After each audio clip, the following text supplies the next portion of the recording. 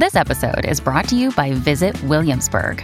In Williamsburg, Virginia, there's never too much of a good thing. Whether you're a foodie, a golfer, a history buff, a shopaholic, an outdoor enthusiast, or a thrill seeker, you'll find what you came for here and more.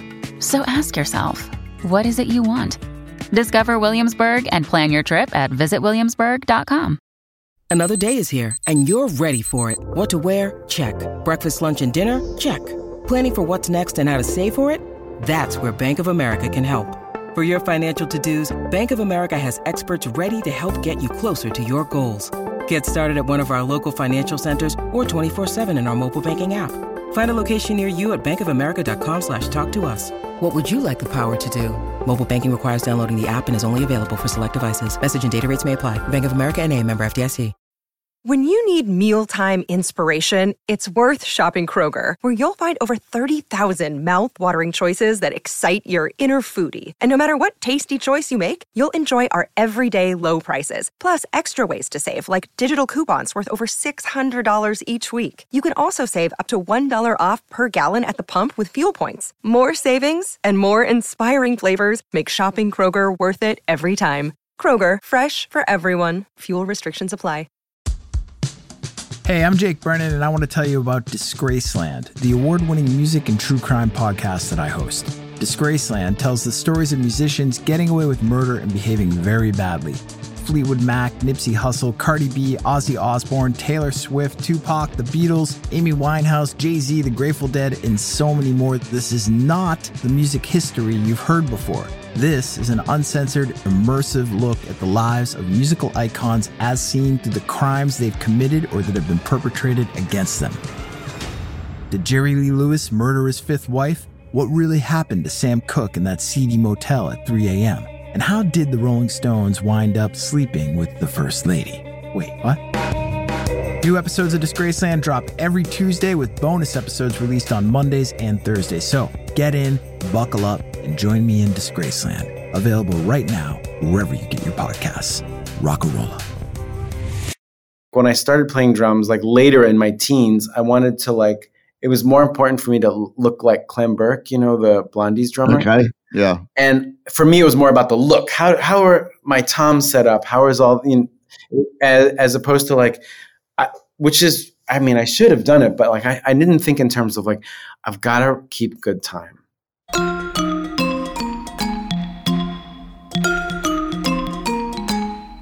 Hi, this is Lowell Tolhurst, co-founder of The Cure. This is Budgie, co-founder of The Creatures, drummer with The Slits, and Susie and the Banshees. Welcome to Curious Creatures. Life after punk. You may think you know the territory, but we drew the map.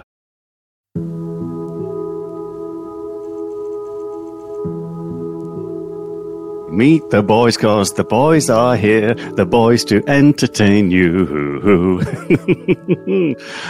Welcome to Curious Creatures. This is Budgie not in Berlin, actually. Budgie in the south of France.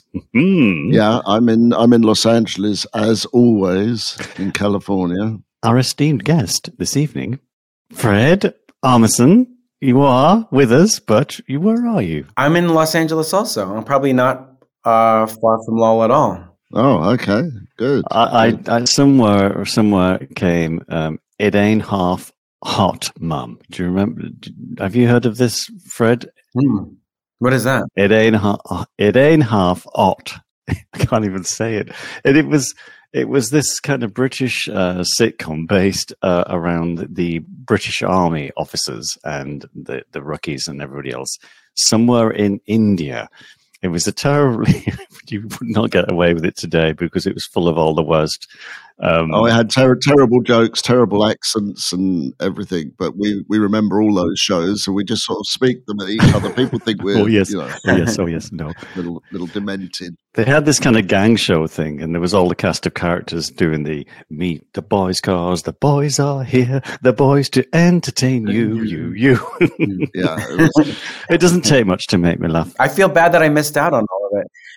Every time I hear about how people in England grew up and like what they grew up around, I always get a little like, I don't know if it's envious. It's not envious, really. It's like jealousy. Yeah, just like all the TV you grew up on and all the like high quality chocolate and stuff. Yeah. Although I'm happy with the way I was brought up. I don't mind any of that. I don't mean it in that way, but it sounds so fun. Well, when we grew up, we didn't have much selection, did we? There was like one, two, maybe two channels on television, and they didn't run all the time. So there was a lot of downtime where you just stared at what they call the transmission card or something. Just a blank screen. Wow. And when we got BBC Two, it was a little girl with a teddy bear and a paintbrush. She didn't move, but it was actually look. You could. I wonder who it was. She's probably about 80 by now. The worst thing about it was Saturday night, because that's when you got family television,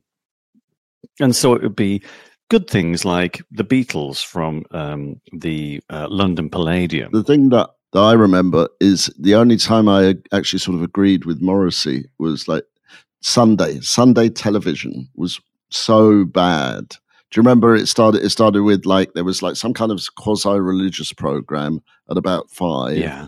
And then there was the Antiques Roadshow, which is the most boring program ever if you're 17, you know. And so every day was like Sunday, and we had to leave. Wow.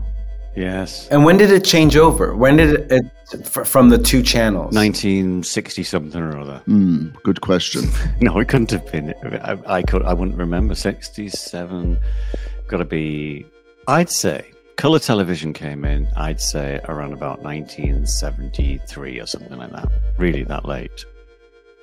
Or should I say, it arrived in our house around about that time. Yeah. Because I remember the little guy coming in through the door with his screwdriver going like, why do you want it? And it was like, a new box, with screw it on the wall, and a new selector for your television. And that wasn't the color. I think that was just to get BBC Two. Yeah. To come and physically install a new TV channel. When colour TV came in, we were the only people in our street to have a colour TV. So everybody would come round, and I would be like, I was like, you know, 5 or no, probably about 7. I'd be sandwiched between two old ladies on the couch. You know, like I couldn't get out of it. Yeah, the colour TV. It wasn't colour TV like we know it. It was, you know, it was these sort of amorphous blobs moving around that were like vaguely colour. But no matter what you describe, I still picture it as quaint. Yes. It was quaint, but with a sort of aura of desperation as well. You know, Yeah. that's why punk started, because of the desperation part of it all. But my brothers told me that in the early days of television in the UK, sort of like early 60s and stuff, there was pirate TV. And my brother would have all his friends round at 4 a.m. and Bertrand Russell. Like pirate radio. Yeah, he pirated the TV waves, and he was broadcasting at 4 a.m. Oh, wow. Yeah, like this sort of, you know, and you had to know about it. You know, if you were like on the CND march for, you know, Aldermaston or whatever, you knew about these things. And my brother, so when I was a kid, I would remember like all these long-haired hippie guys coming round our house at like midnight and staying there, like, you know, aren't you going to go to sleep now? No, we're watching the TV. 4 a.m. they're watching Bertrand Russell and stuff. It was crazy.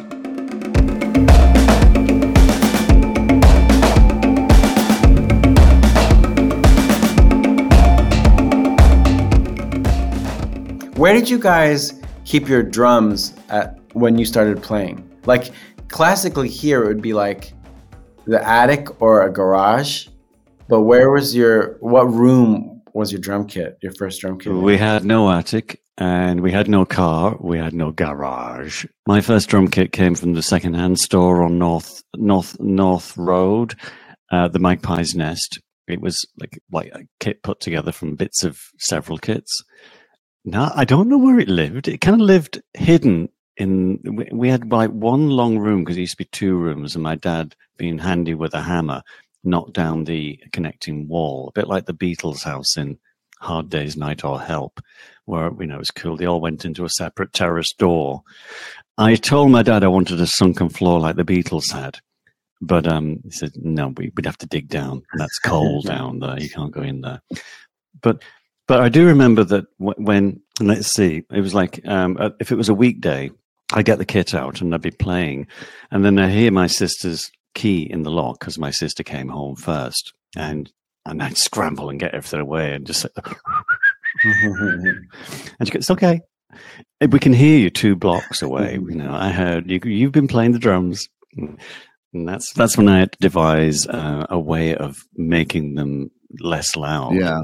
Which I did by putting Dayglow carpet slipper fabric, because there was a carpet slipper manufacturing place around the corner, and it got offcuts, and they were lime green and pale blue and yellow, and and then without gaffer tape, and you put them on the head, and when you hit the drum, they bounced up, the drum rang out, and then they fell back down again. I love it. And they look cute, and you could do that thing, when you have it's like nylon fur, and when you stroke them, they kind of move, and they like a little caterpillar. Oh. So you do that as well. So I had a damping system and a source of entertainment as well for myself.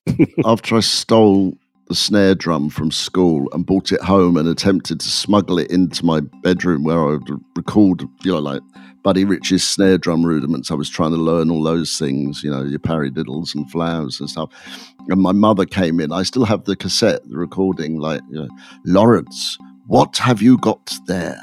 And I was very guilty with this snare drums in there. So I had to get rid of that. So I made myself a practice kit, because my drum kit didn't live at home either. It lived at Robert's house, because Robert's parents built this. They remodeled their house and put a room on the side that they were going to use for Christmas and parties and things.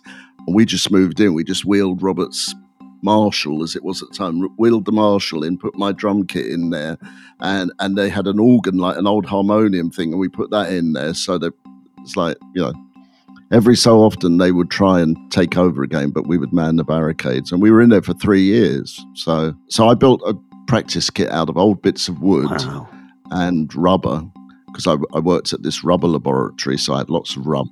And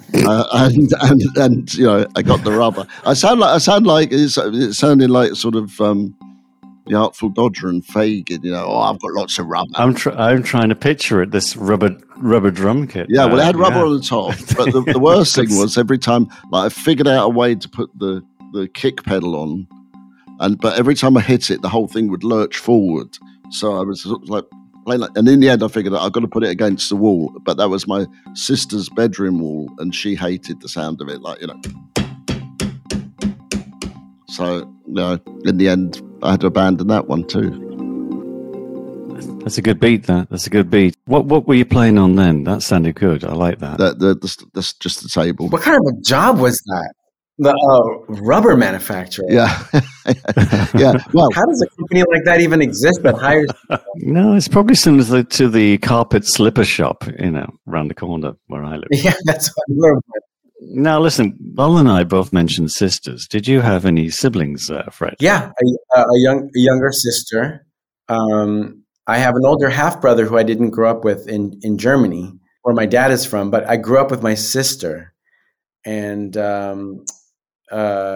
I can't imagine what it was like for her to have to hear drums all the time.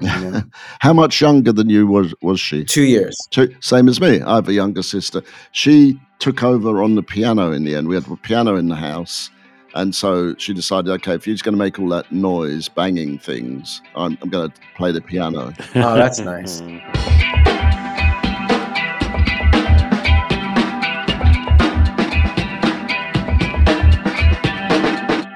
What made you? I mean, these are questions we would have probably been asked on Joe Wong's trap, something or other. Trap set. Trap set. I was going to say trap case. I couldn't get the word out. But what led you to the kit, Fred? Was it a song? Was it seeing somebody? What was the first song you heard where you knew you wanted to play the drums? I'm trying to do my Joe Wong impression. Yeah, that was good. That's nice. Yes, that was very good. For me, it was 1970, maybe 73 or 74. My family lived in Brazil. We lived in Rio de Janeiro for just a couple of years, and then at the record store there, my mom got me Beatle records, even though they were, they were sort of mixed in with Wings records and stuff, or Band on the Run or whatever. And then, but there were like collections, these Brazilian Beatle collections on the Odeon label or something. And then we got Magical Mystery Tour, and then I Am the Walrus. So the beginning, like that fill, I remember it so vividly, the feeling of, what is that? More than anything in that song, I really connected to that fill.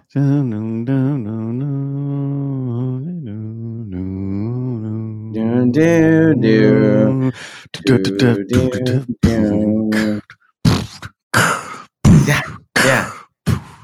Oh, yeah. My brother, who was 10 years older than me, he had the Magical Mystery Tour in mono. It was, I thought nothing of it because that's what we had. I mean, he had a stereo record deck with a satellite speaker. But when I got my copy several years later, it was in stereo, and it was enlightenment. Suddenly, on Blue Jay Way, or is it the Fool on the Hill? The Fool on the Hill has like a kind of flock of birds that fly from left to right across the stereo picture, whereas prior to that, they were all down in the middle there somewhere, all piled on top of each other. Wow. I don't know if it was like, enhanced stereo where it was all mixed in mono, or whether they mixed in stereo and then were like, oh, it sounded much better in the studio, John. It's I think the record that made me want to play drums was Axis Bold as Love. Mitch Mitchell at the end of that album, and it's like all the drums are phased and stuff. And I was like, the first time I heard it, I was like, I can't hear this. I can't hear it. It's too much. How can you do that with 2 bits of wood in your hand and your feet? How can you make that sound? You know? And so after that, I was kind of lost. See, they're both very cool, the Beatles and Jimi Hendrix. And I could say the same. But I think mine came a little later because it had to be my discovery. But it happened to be... I thought it was the most uncool answer I could give. But recently I heard the Ramones also like this band, and they kind of replicated SATURDAY, night, SATURDAY. Oh, yeah. And that was the Bay City Rollers.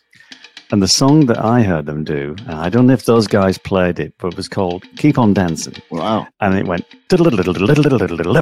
Keep play it with my fingers now, but back, and I just thought, I want to do that. How does he do that? It's so fast. And I just sang it.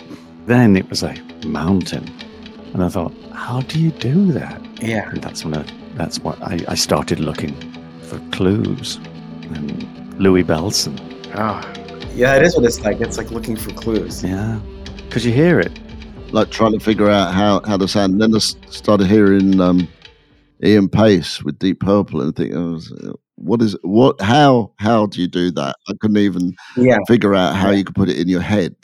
I remember trying to play Paranoid by Black Sabbath, because that was a big hit in our school. It was the one that, if you had like enough guts, you could get up on the dance floor and be a grebo. That's a slang. It's a slang word for greaser. Yeah, It's like some kind of muscle building dance. And I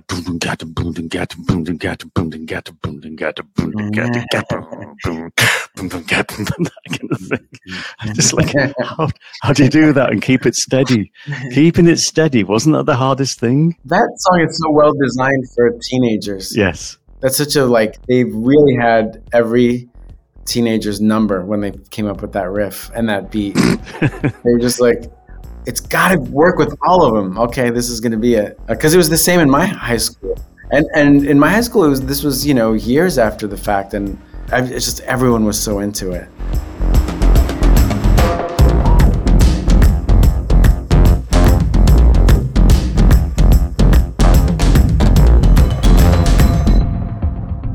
When was it did we realize, or did one realize, that it wasn't just, isn't that a great fill, and that fill is really cool, but when you had to play in time and keep it in time, when you realized that it was more than having just fun on the kit? When did that happen? So when you're with your friends, like, and one of your other friends learned the guitar, so you're like, oh, let's play, and it's like a feeling. You're like, oh, I guess I just have to keep going. Keep going, keep going, keep going. And yeah. Did you hear drummers that did speed up? You would notice them speeding up and go, oh, that doesn't sound good. I don't mean like famous drummers, but you heard other people playing the drums and all that. I didn't have an ear for that yet. I think I might have been the drummer who sped up. I did. I was definitely the drummer that sped up. I wasn't thinking about tempo. I was more like, when I started playing drums, like later in my teens, I wanted to like, it was more important for me to look like Clem Burke, you know, the Blondies drummer. Okay, yeah. And for me, it was more about the look. How are my toms set up? How is all, as opposed to like, which is, I mean, I should have done it, but like I didn't think in terms of like, I've got to keep good time. You see, that was not the first thing on my list. It was more visual. You mentioned Clem Burke, and the British version of Clem was John Mayer with Buzzcocks. They both had Premier drum kits. They both had the toms kind of like Ginger Baker, really flat. They both had cymbals, which were pasty, and they went shh all the time. Yeah. And they did ridiculously fast fills, and they were just always on the cymbals. It was kind of always that. I saw John Mayer, and I just thought, yeah, he's cool. Not just because he just looked cool. Yeah. And Rat Scabies were the damned. Yeah. Rat Scabies had two toms mounted on a floor stand. Yes. And a bass drum kind of off center. I thought, that looks like the Hawkwind drum kit I remember on that album cover, only with one bass drum. And I thought, that's because Punk only has one bass drum, but he had two bass drums. And he hasn't got two bass drums now. But I like that look. Do you remember when you heard the first Damned single, which New was New Rose? Yeah. Right. Here, Scabies. Da da da da. It was just like, I like that. Oh, fantastic! He's really one of the greats for sure. Well, in New York, where I grew up on Long Island, we got the Damned in a different way. They I think I would say like Machine Gun Etiquette is like the first that we heard with Love Song and all that. So to us, that was early Damned to us. Like, whoa, what's this band? Right. They were so melodic. But you guys, I feel like you guys got to hear it. They were kind of close to us because Mickey D, the first bass player in The Cure, his mother taught at a school with Rat Scabies' mum. She was also a teacher. So we always thought, if we meet her, do we have to call her Mrs. Scabies? We were kind of funny. But yeah, they were all like local, really. But it was always down at Eric's in Liverpool, in Matthew Street, opposite where the old Cavern Club would be for the Beatles starting off and everything. And Roger Eagle was the promoter there, and he seemed to get everybody ahead of the tabloids. So we had the Damned came down, Dave Vanian. He seemed to have like a plastic mask on his face, and he was like a good undertaker would going to work, with the hair scraped back and greased back. It looked amazing. Yeah. Can't remember what Captain looked like. He just looked like Captain. And there's Brian James. He had a mohair jumper on all the time. Probably a mohair jumper, the kind of baggy sleeves and everything. Scabies, shirt off, spitting, gobbing. Yeah, Brian James, the rocker. Just the rocker. I persuaded my mother. My mother didn't really understand, punk rock. Well, she tried to, like in breakfast in the morning, she would have a copy of the Melody Maker, and she'd have a cup of tea, and she'd be going, I quite like the new Clash single. I go, what are you talking about? How do you know about this stuff? Anyway, so I said to her, she really wanted to be involved somehow, because I was like the youngest son and last one to leave home and that. So she said, I can knit. And I said, okay, a black mohair jumper then, please. Oh, I love that. And she made it for me, and I wore it for years. It was beautiful. The only thing was, though, she wouldn't put the holes in it. Like I said, no, it's got to have a hole here. No. And I said, I can't do that. All the stitches will fall apart. I said, yeah, that's the idea. And she's like, no, I'll have to give it to you like this, and then you do what you like with it. That's a good compromise. She's like, I'm not going to go all the way punk, but I'll provide the material. Yeah, and she did, and it was beautiful.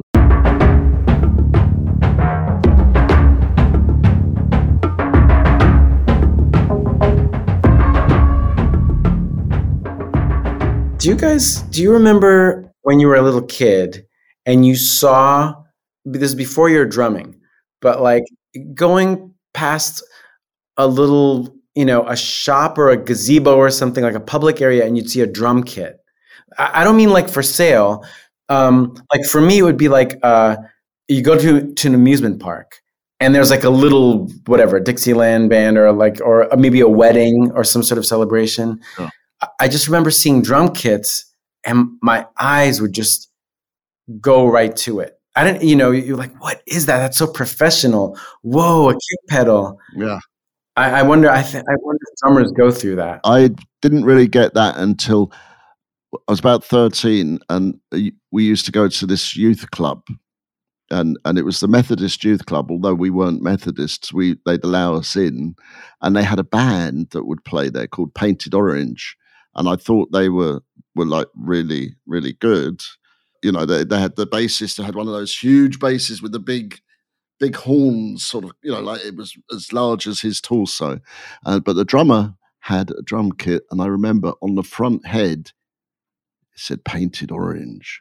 And I thought, wow, he's got the name of the band on the front head. I was like, that's what I want, and so I had to wait many years for that. I think the first word you said tonight, Fred, about British television, I think it was that about drums. It was envy. I was envious of the guy at the back there who had that thing. I don't recall where I saw it. I certainly heard a lot of music from my bedroom window in summers. I remember there was a bandstand in the local park, and they'd be playing like things like Walking the Dog.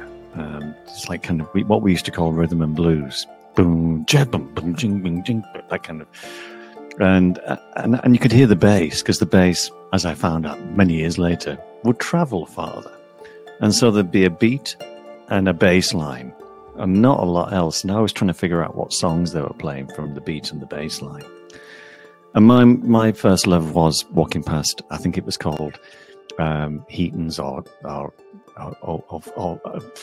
something like Music House or something on the main high street in our little town. And there was a brown Rogers drum kit. And I just looked at this thing and thought, I love that. Brown Rogers. It was wood finish. And I kept thinking about it, and I eventually found one in a music fair or something, or whatever it was. But that was the one I was aiming for, and I got the little Premier Red Sparkle. So you got it. You got that Rogers kit then. I didn't get the Rogers. I got the Olympic Red Sparkle from the Magpie's Nest, and they threw in a bass drum they couldn't sell because it was nicotine stained. Rather apt for somebody who was destined for the Banshees. Nicotine stained.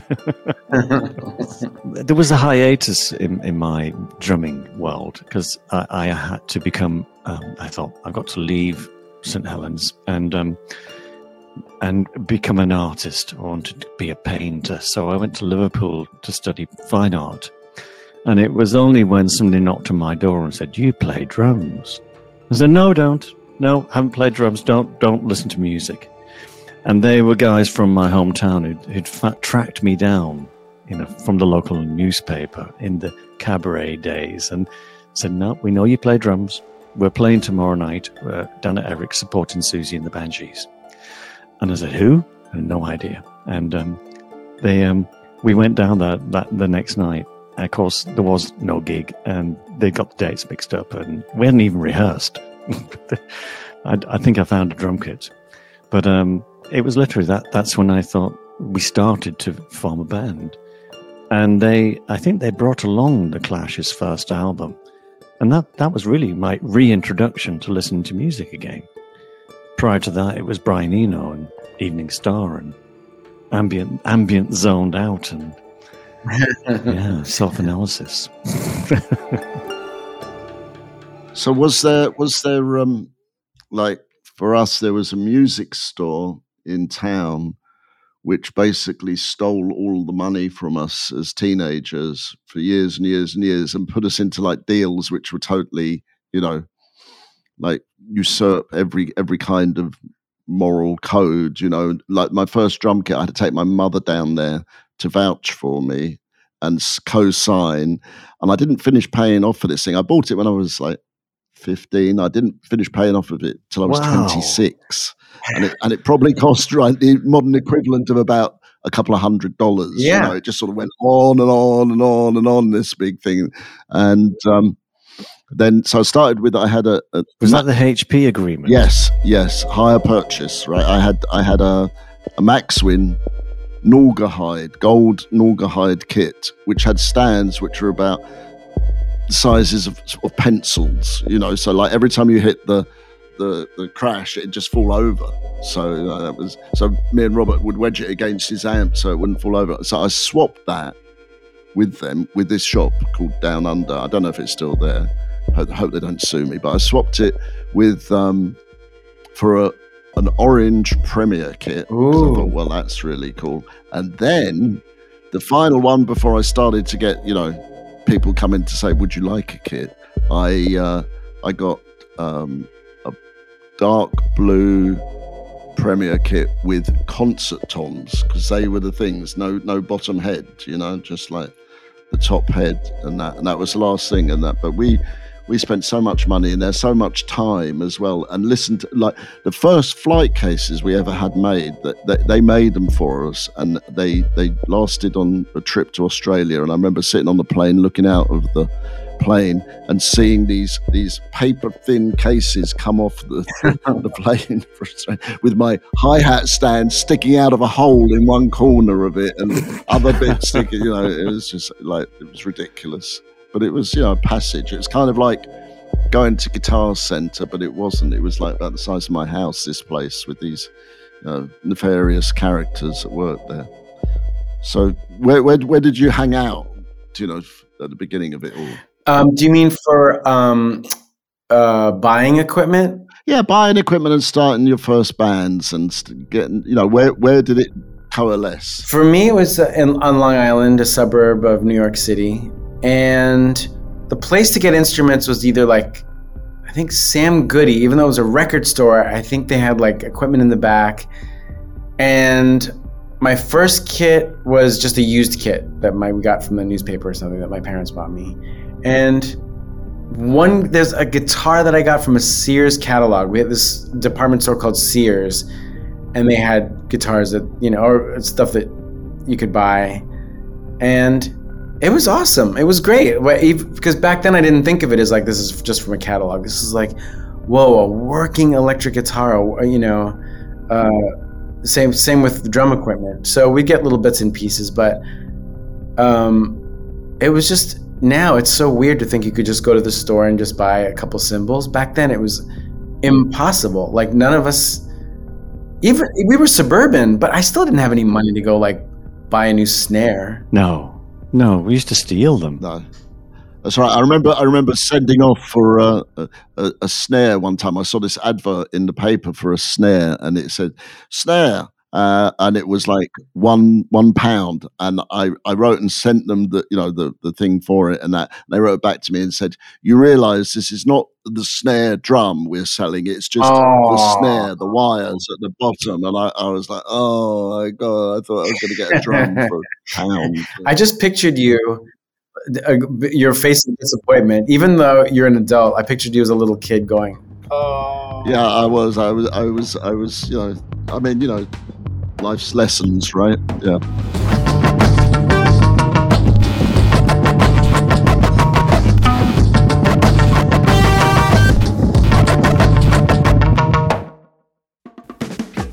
Curious Creatures is presented by Lol Tolhurst and Budgie. Producer, Joe Wong.